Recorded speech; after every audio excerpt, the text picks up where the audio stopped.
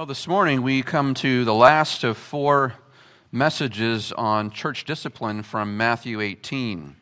Of course, we've seen that in the midst of all of this, these verses we've been working through, verses 15, 16, and 17, are part of a greater context pertaining to Christ's love for his sheep, for his little ones. All the way through chapter 18, as we have seen, we've seen the Lord's love for his people, as well as his desire to protect them from stumbling into sin, as well as protecting them from the influence of others or of even themselves. His desire, we've seen, is that he would seek and save that which has been lost. But part of this recovery involves stopping and chastening sinning believers before they ruin themselves and fall altogether. And this is the work of church discipline. But it's more than simply keeping us from train wrecking ourselves. The Lord does have a greater desire. The desire is for a pure church. All throughout the Scriptures, we see this command to be holy. We are called to be holy. What does it mean to be holy? Well, first of all, it means to be set apart for God's purposes. Set apart for God's purposes. We are meant to be a unique people. We are called even strangers and aliens in the world. We are set apart from the world. We're meant to be different. If we look just like the world, we're doing it wrong. We're called to be different, set apart. And while the world plunges themselves headlong into sin, we strive to keep ourselves away from the sins of the world, and so we are set apart. But also, secondly, being holy means purity. Not just separate and set apart, but also pure. It means that we don't defile ourselves with the filth of sin. We desire spiritual and moral purity. And thirdly, being holy also means living higher, above the base things of the world, living a transcendent life. Our sins often have us feeling like we're crawling around in the dirt. But holiness lifts our gaze to heaven, and we are called to live exalted lives that are pleasing to the Lord God. Now, we know that purity and holiness do not originate from within ourselves. That was the error of the holiness movement of the early 19th and 20th century, was that somehow we could attain holiness unto ourselves. But we know that we are racked with sin and the shame of that sin. 1 Corinthians 6, 9 through 11 exhorts believers and instructs us that we are not to be deceived. Don't deceive yourself. But the Bible says neither fornicators, nor idolaters, nor adulterers, nor effeminate, nor homosexuals, nor thieves, nor the covetous, nor drunkards, nor revilers, and I would even add to revilers, slanderers, nor swindlers shall inherit the kingdom of God. These are the kinds of sins, among others, that warrant church discipline. This is what we're talking about when we talk about church discipline and being turned away from these kinds of besetting sins. The sins that defile you and destroy you. But then we read in verse 11 of 1 Corinthians 6, and such were some of you. Such were some of you. We're not talking about sins that are somehow out there that don't apply. These are things, in many cases, that we have struggled with in the past or do struggle with even in current. Such were some of you. But then he tells the church, but you were washed. You were sanctified. You were justified in the name of the Lord Jesus Christ and in the Spirit of our God. In other words, He cleanses us. He makes us holy. Because all of us, that in some regard is our former life. And we don't all struggle with the same sins at the same level. All of us are different. Many of us, we all have a different propensity to sin in certain ways. But the bottom line is that all of us have sinned and fall short of the glory of God, but it is God who washes and sanctifies and justifies us in Christ Jesus. And since He sanctifies us positionally in terms of relationship with us and God, even though He sanctifies us positionally, we are called to join with Him in pursuing sanctification progressively. as we live and as we walk. For we read in 1 Peter chapter 1, verses 15 and 16, as obedient children, do not be conformed to the former lusts which were yours in ignorance. In other words, don't practice the same sins that you used to practice before you were saved. Don't just assume, okay, I've got my Jesus card, I'm going to just go right back to who I used to be. It doesn't work like that.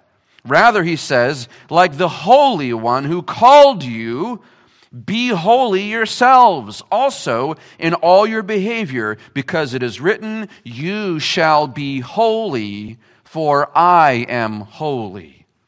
God desires a pure and holy church. Why? Because he himself is pure and holy. And what fellowship does light have with darkness? The answer, none. But beloved, we are not darkness. We are light, the Bible says, in the Lord. So therefore, we are to walk in the light. But what happens if a believer falls into sin and does not walk in the light?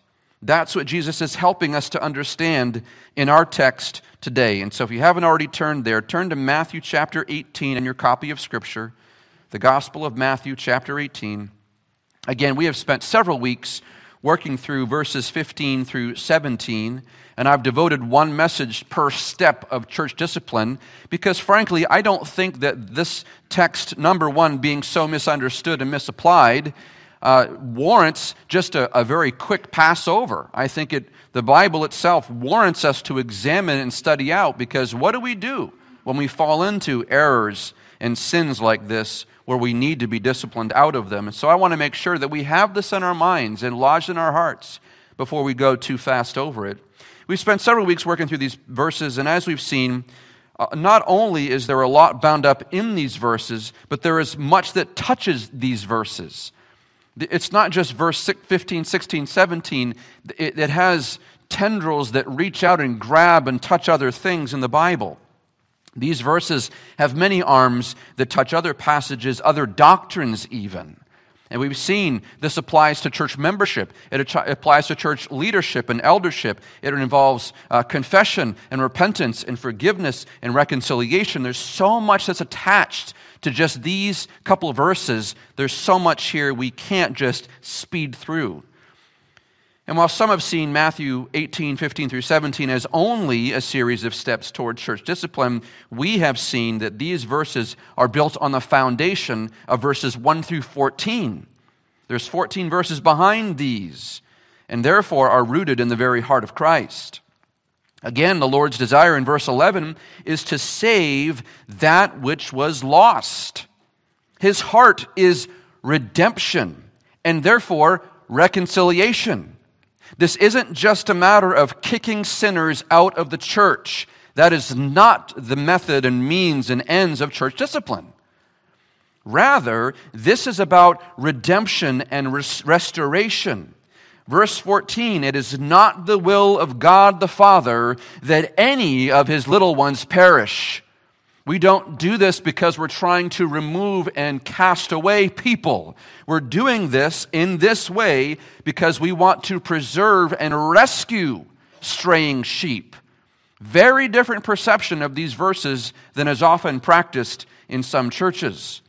And yet there are times when Christian believers commit sins, which is essentially straying from the truth, or there are times when they wander off, which is straying from God and from his people. And when that happens, we, the church, are charged with the blessing and the task of going after them to bring them back. And so Matthew chapter 18, starting in verse 15, Jesus says, if your brother sins, go and show him his fault in private. If he listens to you, you have won your brother. But if he does not listen to you, take one or two more with you, so that by the mouth of 2 or 3 witnesses every fact may be confirmed. If he refuses to listen to them, tell it to the church. And if he refuses to listen even to the church, let him be to you as a Gentile and a tax collector. Now, we noted here that these verses put forth a series of steps by which the church can restore sinning believers. And I'm just to do a very brief recap, and to get a fuller picture, I would encourage you to go back and listen to the previous couple messages if you want to get a running start here. But the first step of church discipline comes in verse 15. If your brother sins, go and show him his fault in private. If he listens to you, you have won your brother. Of course, we understand that this verse is not applying to disputes with unbelievers. He says, if your brother, and by virtue of that, your sister, all members of the body of Christ, this is referring to Christians, to one another here. He says, if your brother sins, whether against you or against anyone else in the church in general or against God, and I'm not talking about a minor offense, because we've seen even in that sermon that there are places in Scripture where it encourages us to overlook some transgressions. If there's a way to overlook a minor offense and not go after them and fault find and be a troublesome meddler, if there's ways to do that in godliness and in a good conscience, then we should do that. Love covers a multitude of sins. However, we can also see that there are sins that are persistent and egregious and destructive. Sins that can't just be dealt with very quickly. Oh, I apologize for saying that. I sinned against you. I'm sorry. Let's move on. I'm not talking about that kind of a thing. I'm talking about the things that ruin the sinner. Jesus says, if that happens, go and show him his fault in private. This is not the time to sit on your hands and let them bury themselves in their own sins. It is also not the opportunity to share those sins and those problems with other people. And we talked about this several weeks here, that any time you share negative details about someone to someone else who's not connected at all to the process of church discipline, whenever you share negative things about other people, you're participating in gossip. And God hates gossip. Scripture over and over again warns against it. And even to go further than that, if you share those details for the purpose of painting them in a negative light, that's slander. So gossip, I didn't mean to tear them down. Well, yes, but even if you share these things with other people that have no connection at all, that's gossip. The Lord hates it. He calls it malicious. And Scripture often offers severe warnings against gossip and slander. And so we are not to do that, but rather we ourselves are to go to our brother or sister, and the Bible says, tell them their fault in private. One-on-one, privately, humbly, gently. Galatians 6:1 and 2. Therefore, if any of you are spiritual, he says, you who are spiritual, restore them in a spirit of gentleness. You don't go in with guns blazing, I got a bone to pick with you. That's not how we go to our sinning brothers and sisters. We go to them humbly, gently, godly, prayerfully. Tell them their sin, call them to repentance. Jesus says, if he listens to you, you've won your brother, and the matter is over. You don't proceed down the ladder of church discipline. If they repent and say, please forgive me, they go to the Lord, Lord, please forgive me. Amen. All right, we can bring you back and you're restored, and let's keep on going. Ultimately, that's what we want. We want to see our brother or sister reconciled and restored with as few people involved as possible. We don't want dirty laundry floating around the church. That's not the purpose. We want repentance to be as easy for them to do as possible. Not because sin is not egregious to God, but because we want to extend the heart of Christ, the heart that is gentle and lowly and wants to receive sinners and have them restored. We want that too.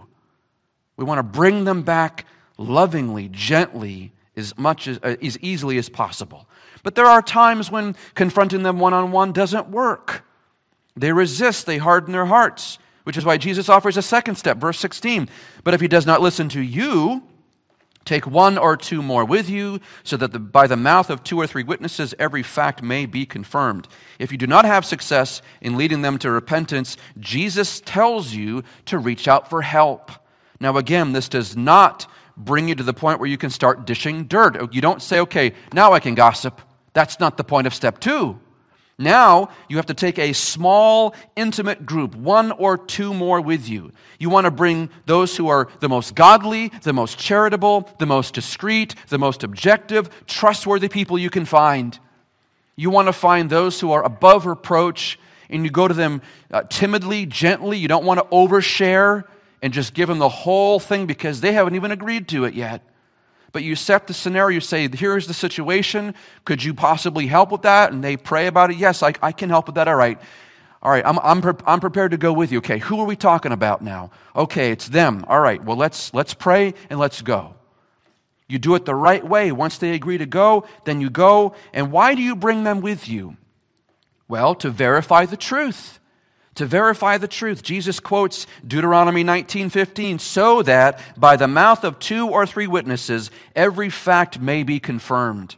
This is about truth. We want this to be as plain and verified as possible, so that when they see that there's no excuse, that they are caught in sin. It's not just your opinion. Another person has come along and verified, yeah, brother, sister, this is sin. They're not just picking on you. This really is sin. And you need to repent and be restored. And so at that point, you're giving them no excuse for not repenting. However, there is still a chance that they could harden their hearts even further and not repent. And so what do you do then?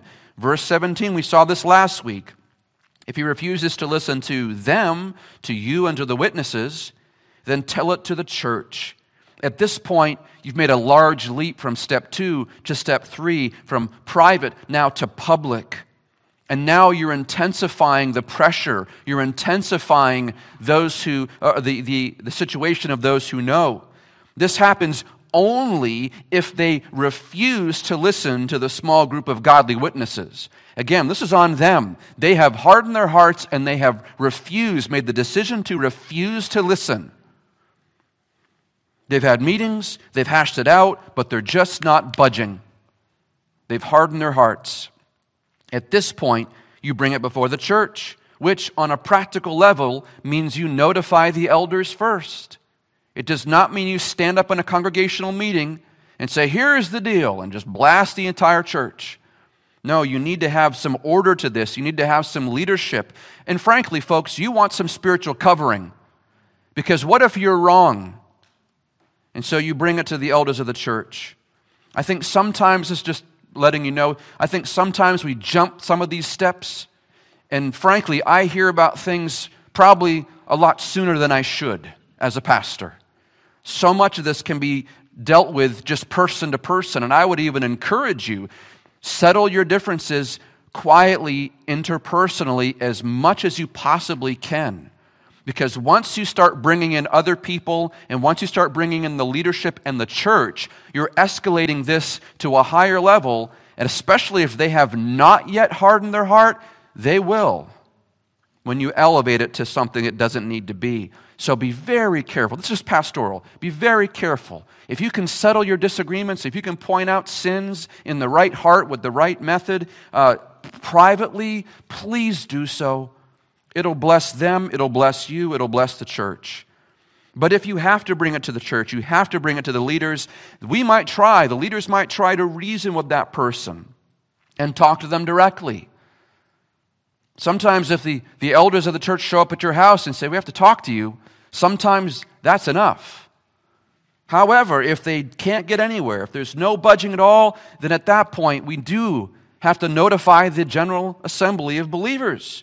It is the responsibility then for the whole church to go after the sinning brother or sister and call them to repentance. They are to do, again, all of this earnestly, gently, lovingly, because they're the last step.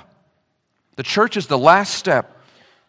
At this point, the entire congregation goes on a rescue mission to bring back the lost sheep. I know you've watched the news before, and you see that maybe a small child goes missing in the woods, and what do? They call a search party. And you see the helicopter camera shot of dozens and dozens and possibly hundreds of people fanning out and sweeping through everywhere they can possibly go to find that one child, and they don't stop until they find them. That's the idea here. We go after the lost and straying sheep. And what is the goal? The goal, because you don't just do it to no end, the goal is repentance leading to reconciliation and then restoration. The goal is to get them back. and bring them back in love so they can work themselves back into the assembly without looking over their shoulder at anybody staring at them. No, the goal is complete restoration so that we are back in regular fellowship and loving participation in their life. And if that's what you would want for yourself, if you were to fall into sin, then consider what you would want for your brother or sister. So this is very serious, but it's also a great joy if we can do this well. But what if our efforts fail? What do you do if the brother in Christ, if the sister in Christ simply will not listen? They won't have it. They're just done. The end of verse 17. If he refuses to listen, even to the church, let him be to you as a Gentile and a tax collector. This, beloved, is the final step. This only occurs, I want to emphasize strongly, this only occurs if he refuses to listen even to the church. I've seen this step done, again, way too early. A person's caught in a transgression, and instead of working the process of trying to restore them, their name is brought up before the entire assembly, and they say, you're not to have any more fellowship with this person, they're gone. And they boot them out before the church has had an opportunity to go after them. That's wrong. Jesus says in verse 17 that we are to go to them, to tell it to the church so that we can rescue them. That's a vital step that I've seen missed a lot in churches. So we can't afford to do that wrong. But if we've done everything that we possibly can, if they're determined to go to hell with our arms wrapped around their legs as they go, that's on them at that point. But at least we've grabbed onto their feet to hold them back. But if they refuse to listen even to the church. In this word refuse in the Greek here originally, parakouo, refers to a stubborn refusal or a rejection. They've said, you know what, Harvest Bible Church, we're done here. We're done. We don't need, you know what, we're sick of you guys calling us and harassing us. I'm going to do what I want to do. And they've just had it. If they simply will not listen to reason by their lone brother or sister in Christ who comes to them in love, or by a small group of believers who come to them in love, or even to the entire congregation which they belong to, then they have stiff-armed the church. And by doing that, they have turned away from the Lord Jesus Christ himself. So what do you do if they reject the church? What do you do? The answer to that is, let them be to you as a Gentile and a tax collector. Now, what does that mean? Because we don't have Gentiles in this way anymore, right? We have tax collectors, but we don't. They're called something different these days. What does this mean? Well, you have to remember, again, the context here. Jesus is speaking here to a Jewish audience. Jesus himself is of Jewish descent. He's speaking to other Jews in the area. And culturally, the Jews despised all non-Jews.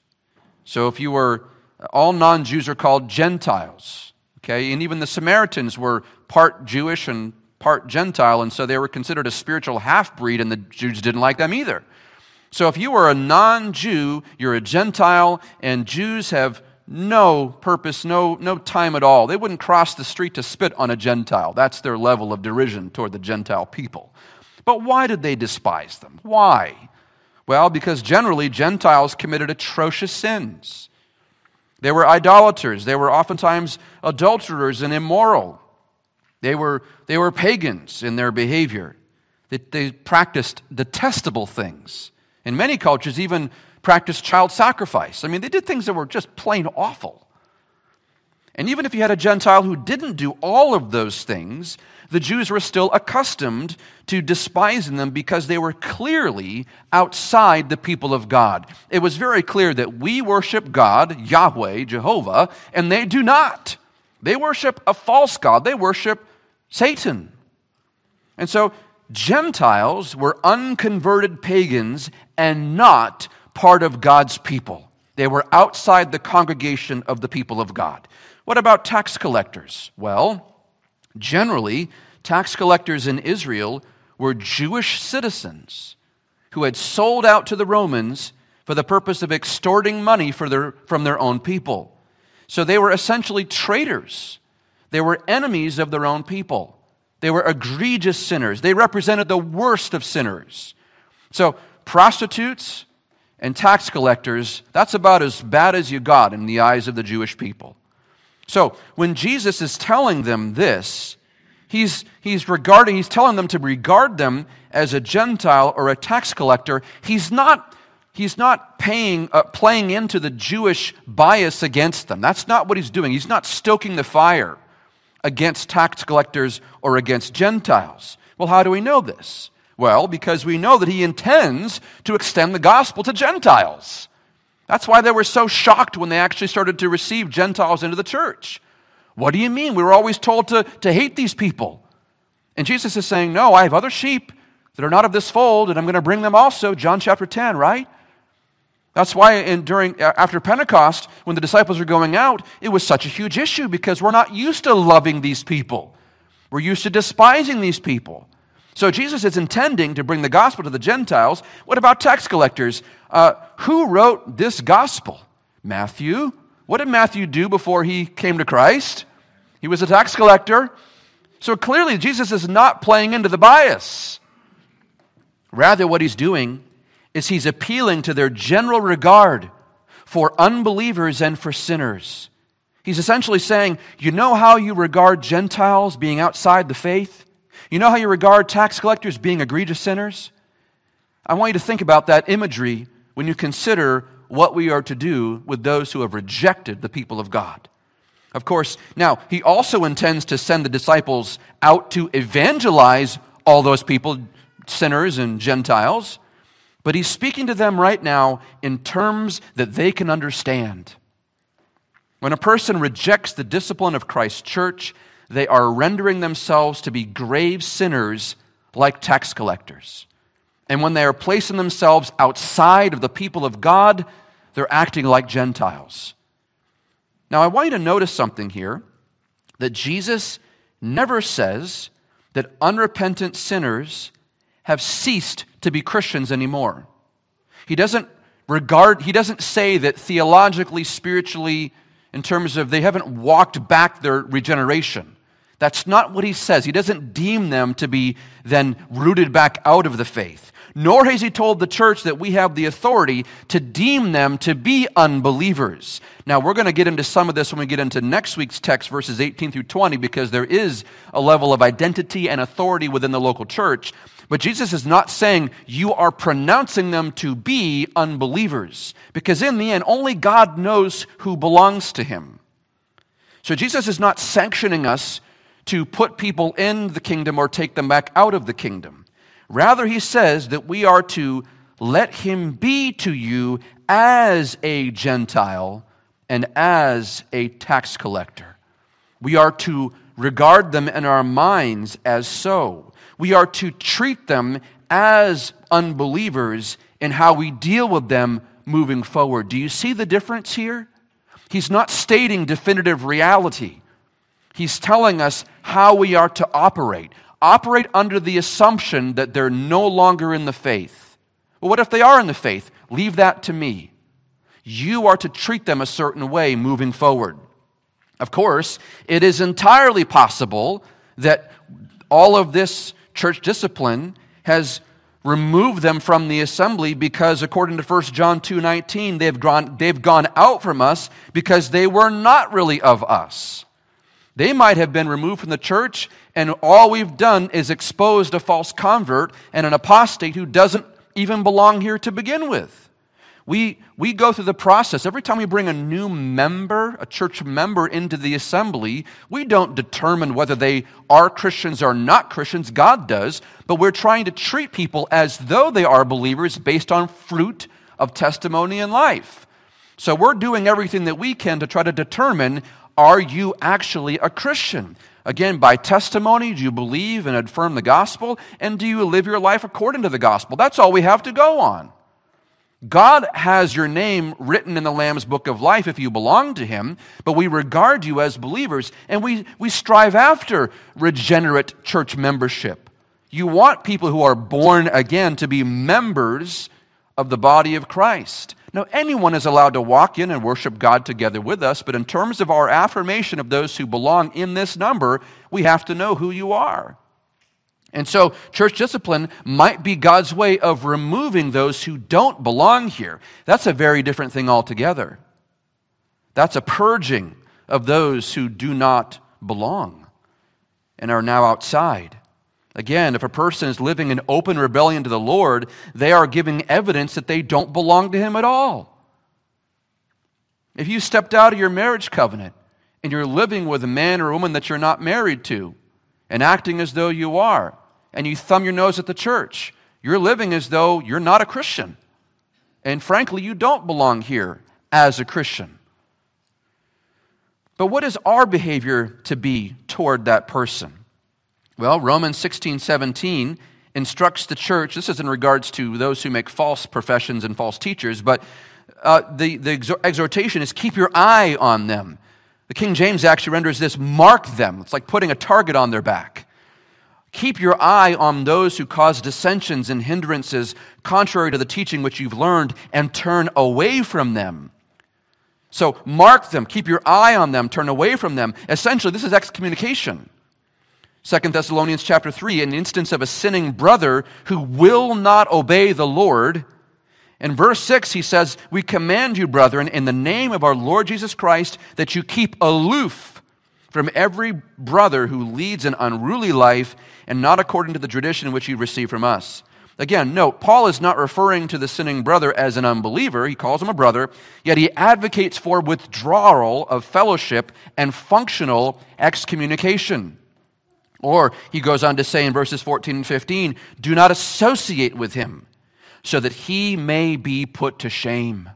There's a pattern that's being repeated here. Titus 3, chapter 10 and 11, or verse 10 and 11, reject a factious man, a person who just stirs up dissension all the time in church. Reject a factious man after a first and second warning, knowing that such a man is perverted and is sinning, being self-condemned. 1 Timothy 1:20 Paul makes mention of two men, Hymenaeus and Alexander, who have shipwrecked their faith, Paul says. And he tells Timothy, I have delivered over to Satan these men, so that they may be taught not to blaspheme. Now, I want to be very clear, these verses are not prescriptive. It's not to say in every single instance, do this or do that or do this, but I want you to hear there's a general practice here of those who have hardened their hearts against the Lord and against the gospel, those who are living their lives in a completely unruly way, those who do not submit to the authority of the church and to the authority of Christ. There's a pattern of behavior for those, the people of God, against those people. We are to deal with them as sinning brothers. We're to deal with them as though they're apostates. And there's a very clear picture. We are to proceed as though they have rejected the Lord, and therefore we are to remove them, reject them, and excommunicate them. Now, you might be thinking to yourself, it just doesn't seem right to kick people out of the church. I don't like that. That doesn't make me feel good. After all, we're in an inclusive society, aren't we? That's not very tolerant. I don't like the idea of bringing someone's name before the entire church and then removing them. But let me remind you that when we get to that point in church discipline, the Christian has stubbornly committed to living in sin despite repeated admonitions from the church. They're the ones who've left. We're the ones who are here. We're the ones telling them, please come back. Repent. Stop doing what you're doing, but please come back. We're not the ones who have left them. They're the ones who've left us. Furthermore, to remain in fellowship with a person who is resistant to correction is dangerous to the church and is destructive to our witness. It is ultimately better for the church and for the sinning brother, that they are removed. Now, do we miss them? Yes. And I would even add, we are to miss them. Sometimes, a 10-year-old church plant, people have come, people have gone. It happens all the time. Most people, they come in, and either this is just not for them, and they leave again, or maybe they move to a different town, or whatever the reasons people come and go. I mean, this is 21st century. People don't just plant themselves for 55 years and stay in one church. They're transient. And frankly, people are picky. So if they don't like the color of the lights in this building, they'll go find another building they like. It's just how we're fickle as a culture. But when someone leaves this assembly, our heart attitude should not be, well, got rid of them. Now, we would never admit to that. But I know our sinful hearts. I know my sinful heart. And if this is a person who's difficult to get along with, it's our tendencies to be like, well, blessed subtraction. But that's not the heart of Christ. If they really belong to the Lord and they leave, something in our heart should move and stir. Frankly, believers, there are a lot of people that have been with us, some of them for many, many years, people that we've served with, labored with, prayed with, people I've counseled. I miss them. I mean, people who have kids that my kids are friends with. They miss them. So when someone leaves, we shouldn't rejoice. Do we pray for them? Yes. When someone leaves here in sin, pray for them. And now, do we proclaim the gospel to them when we do see them? If they've wandered away? Yes. We don't hate them, we love them. And by removing them, we are showing a sinning brother or sister who is resistant to correction, we are showing them essentially tough love. That's what this step is. And that's what I've titled the sermon as, by the way, because this is not just about kicking them out. This is essentially tough love for those who have rejected the discipline of the church. Because by removing them, we are effectively delivering them over to the Lord. At this point, our steps are done. There's nothing else that we can do. Now the Lord has to deal with them, who in turn may also deliver them over to their own sins.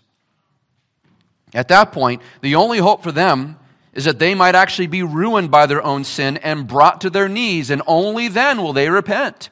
And there are times when that is what happens. That's a sad reality for some believers. They only seem to bow the knee when they're utterly ruined,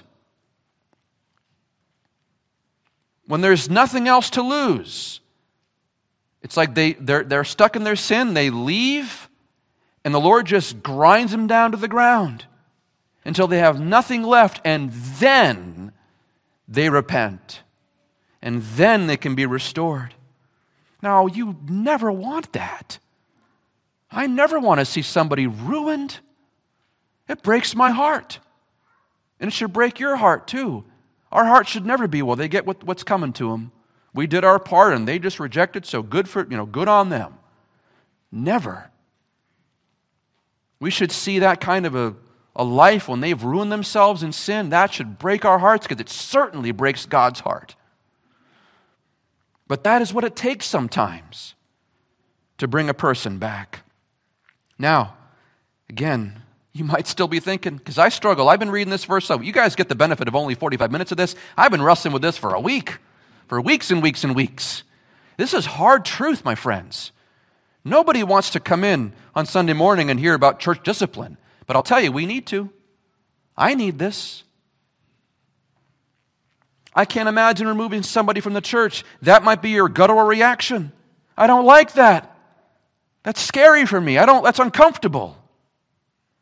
Well, I want you to show you the harsh reality of all of this. Turn your Bible to 1 Corinthians chapter 5. I want you to see how this plays out in Scripture, because we have an example of this whole thing from start to finish in Scripture. 1 Corinthians chapter 5, the church in Corinth was fraught with problems. They struggled with divisions, they struggled with confusion, disorder. They were suing each other. The church in Corinth was a rough church to be in. And yet, the Lord still calls this a church, and Paul still professes his love for this church. And so there's hope for every church, no matter how troubled they are. But when Paul hears about a particular sinning member, he holds nothing back. 1 Corinthians chapter 5, Paul is telling this church, he's telling them what's going on here. He said, "It is actually reported that there is immorality among you, an immorality of such a kind as does not even exist among the Gentiles, that someone has his father's wife? You have become arrogant and have not mourned instead, so that the one who had done this deed would be removed from your midst. For I, on my part, though absent in body, but present in spirit, have already judged him who has so committed this as though I were present.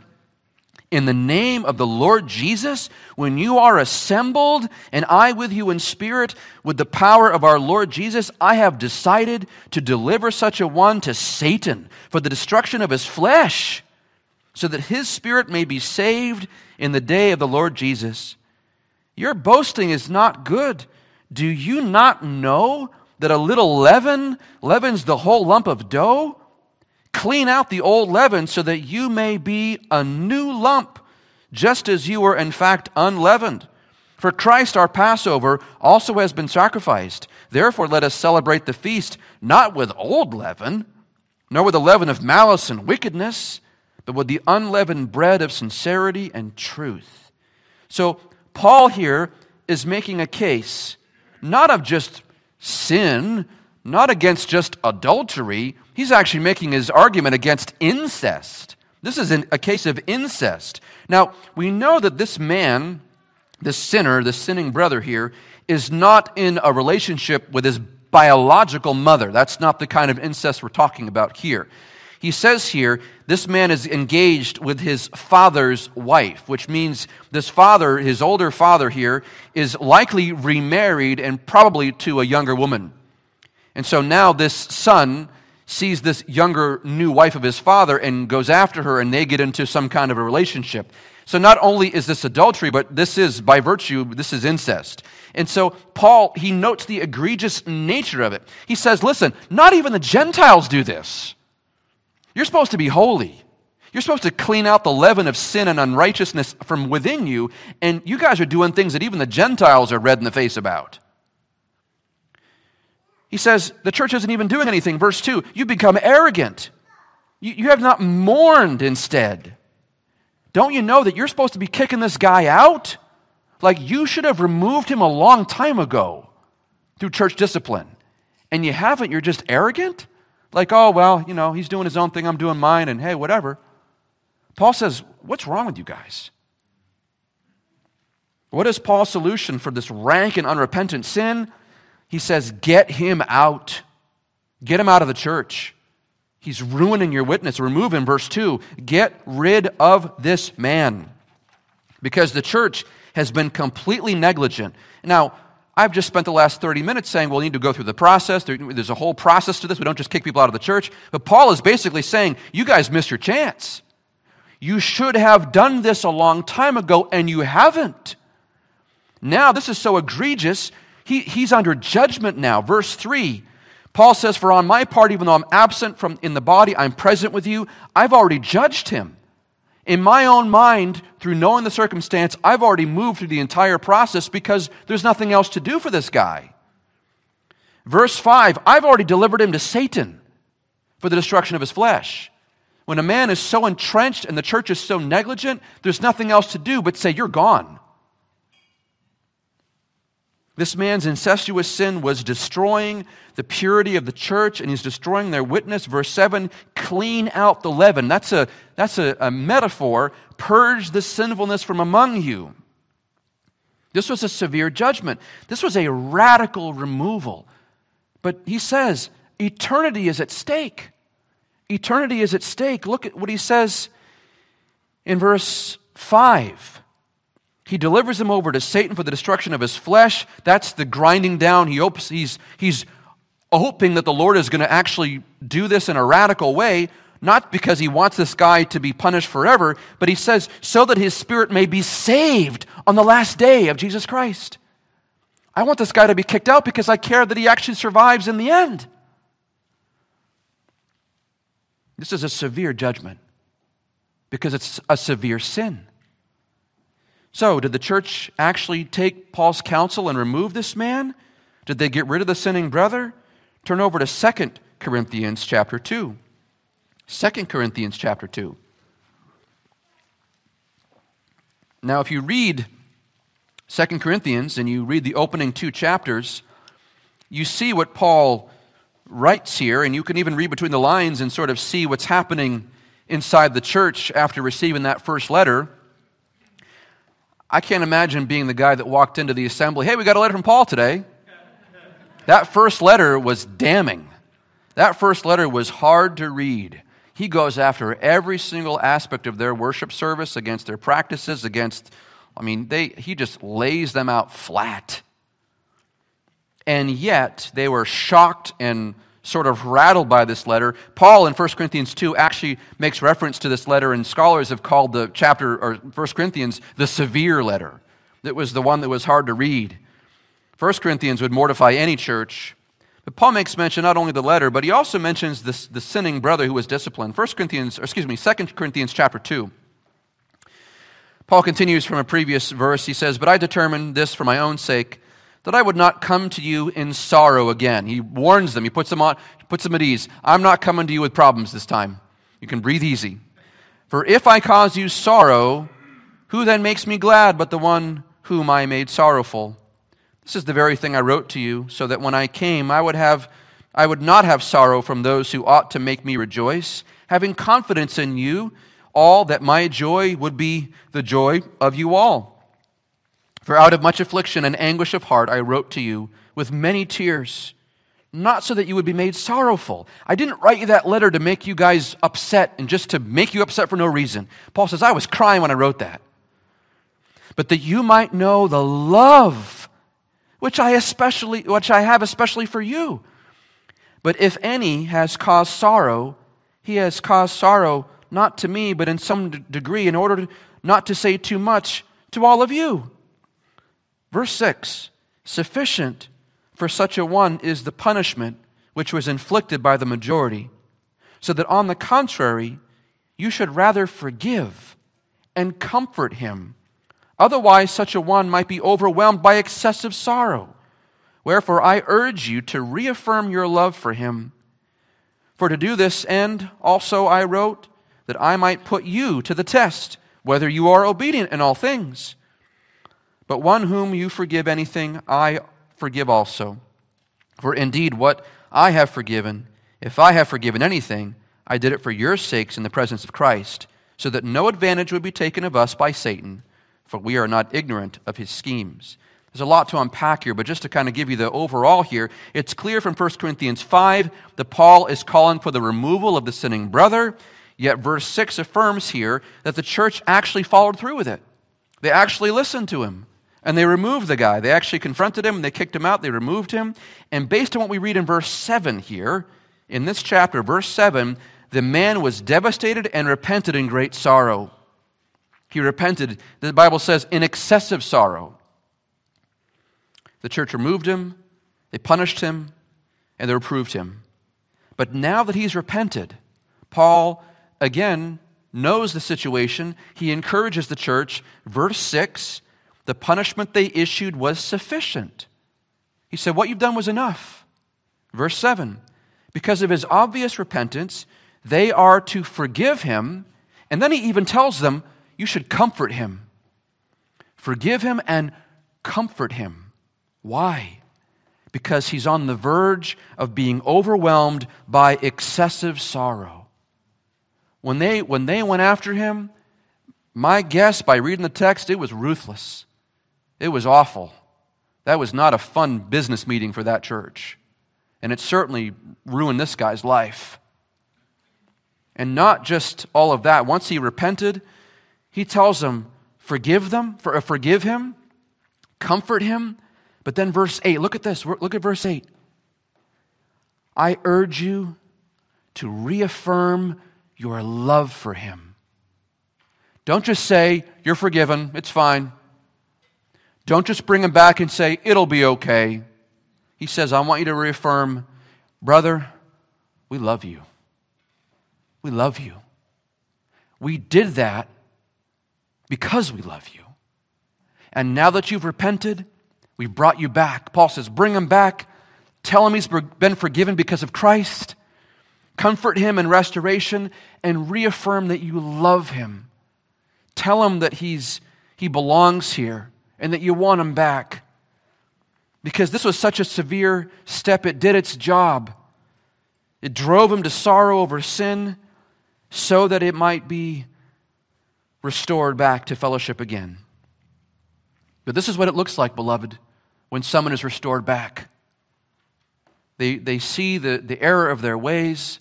They're driven out of the assembly. They repent in sorrow, excessive sorrow. And then not only do you forgive them, you bring them back and you comfort them and you tell them that they're loved. And you reaffirm Christ's promises to them. And you tell them the Lord Jesus gave his life so that you can be forgiven of this sin. Because, beloved, no sin is beyond forgiveness. Not even that one. And that one seems pretty bad, doesn't it? But not even that one is beyond the forgiveness of Christ. And that is our gospel, isn't it? That's the message that we're saved by, but it's also the message that we're restored and reconciled by, even in our sinfulness during the course of our life. That when you sin, it's the same gospel. When you commit sins and you're driven to the point of needing forgiveness and repentance, you confess your sins. Lord, I sinned against you. I did the wrong thing. Please forgive me. Please forgive me. And the gospel tells us that because Christ gave his blood, shed his blood on the cross, our sins are paid for. They're forgiven. All of the debt of sin and transgression has been covered, has been washed over by the blood of Christ. And forgiveness is accomplished. And now we have reconciliation with the Father through the Son by the ministry of the Spirit. We also have reconciliation with one another here.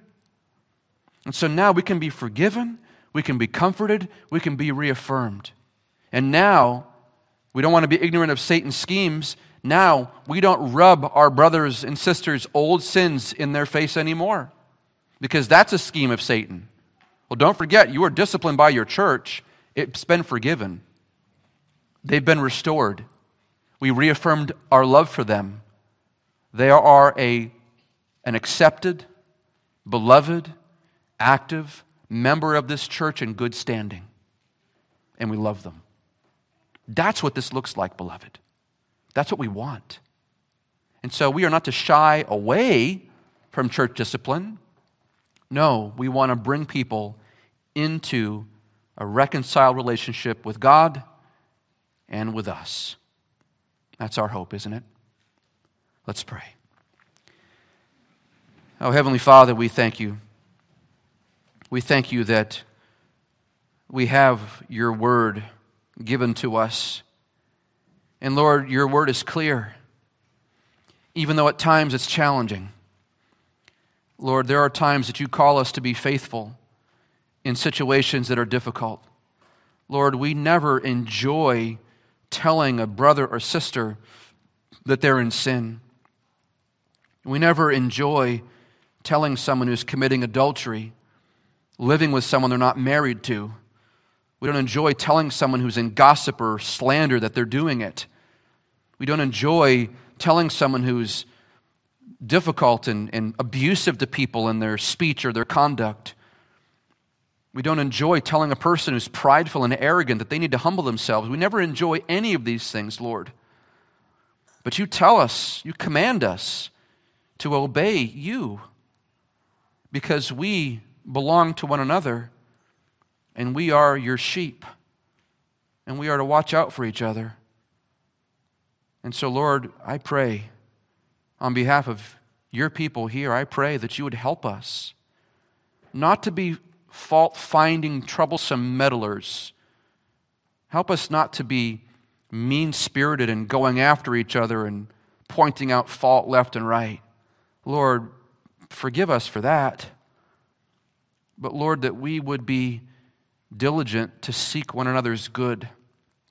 That if we have brothers and sisters who are caught in transgressions, who are caught in their trespasses or indwelling sins, that we would love them enough to be honest and go to them in the way that you have commanded us. Lord, because we desire what you desire. We desire a pure church. We desire to see one another growing in godliness. We're not competitive, Lord. We want to see one another excelling still more, as the Bible says. We want to be closer to you. And so, Lord, I pray that these verses would do their job in our hearts, that the Spirit of God would convict us to be obedient. Lord, it is by your mercy and by your grace that any of us are saved. We're saved by God's grace through faith alone in Christ. This is not of ourselves. We can't brag about it. So, Lord, I pray that you would have mercy on us, and in doing so, that we would have mercy on others and help them. And so, Lord, please accomplish your work in us. Don't stop until we are more like Christ, until the day that we see him. We pray this in Jesus' name. Amen.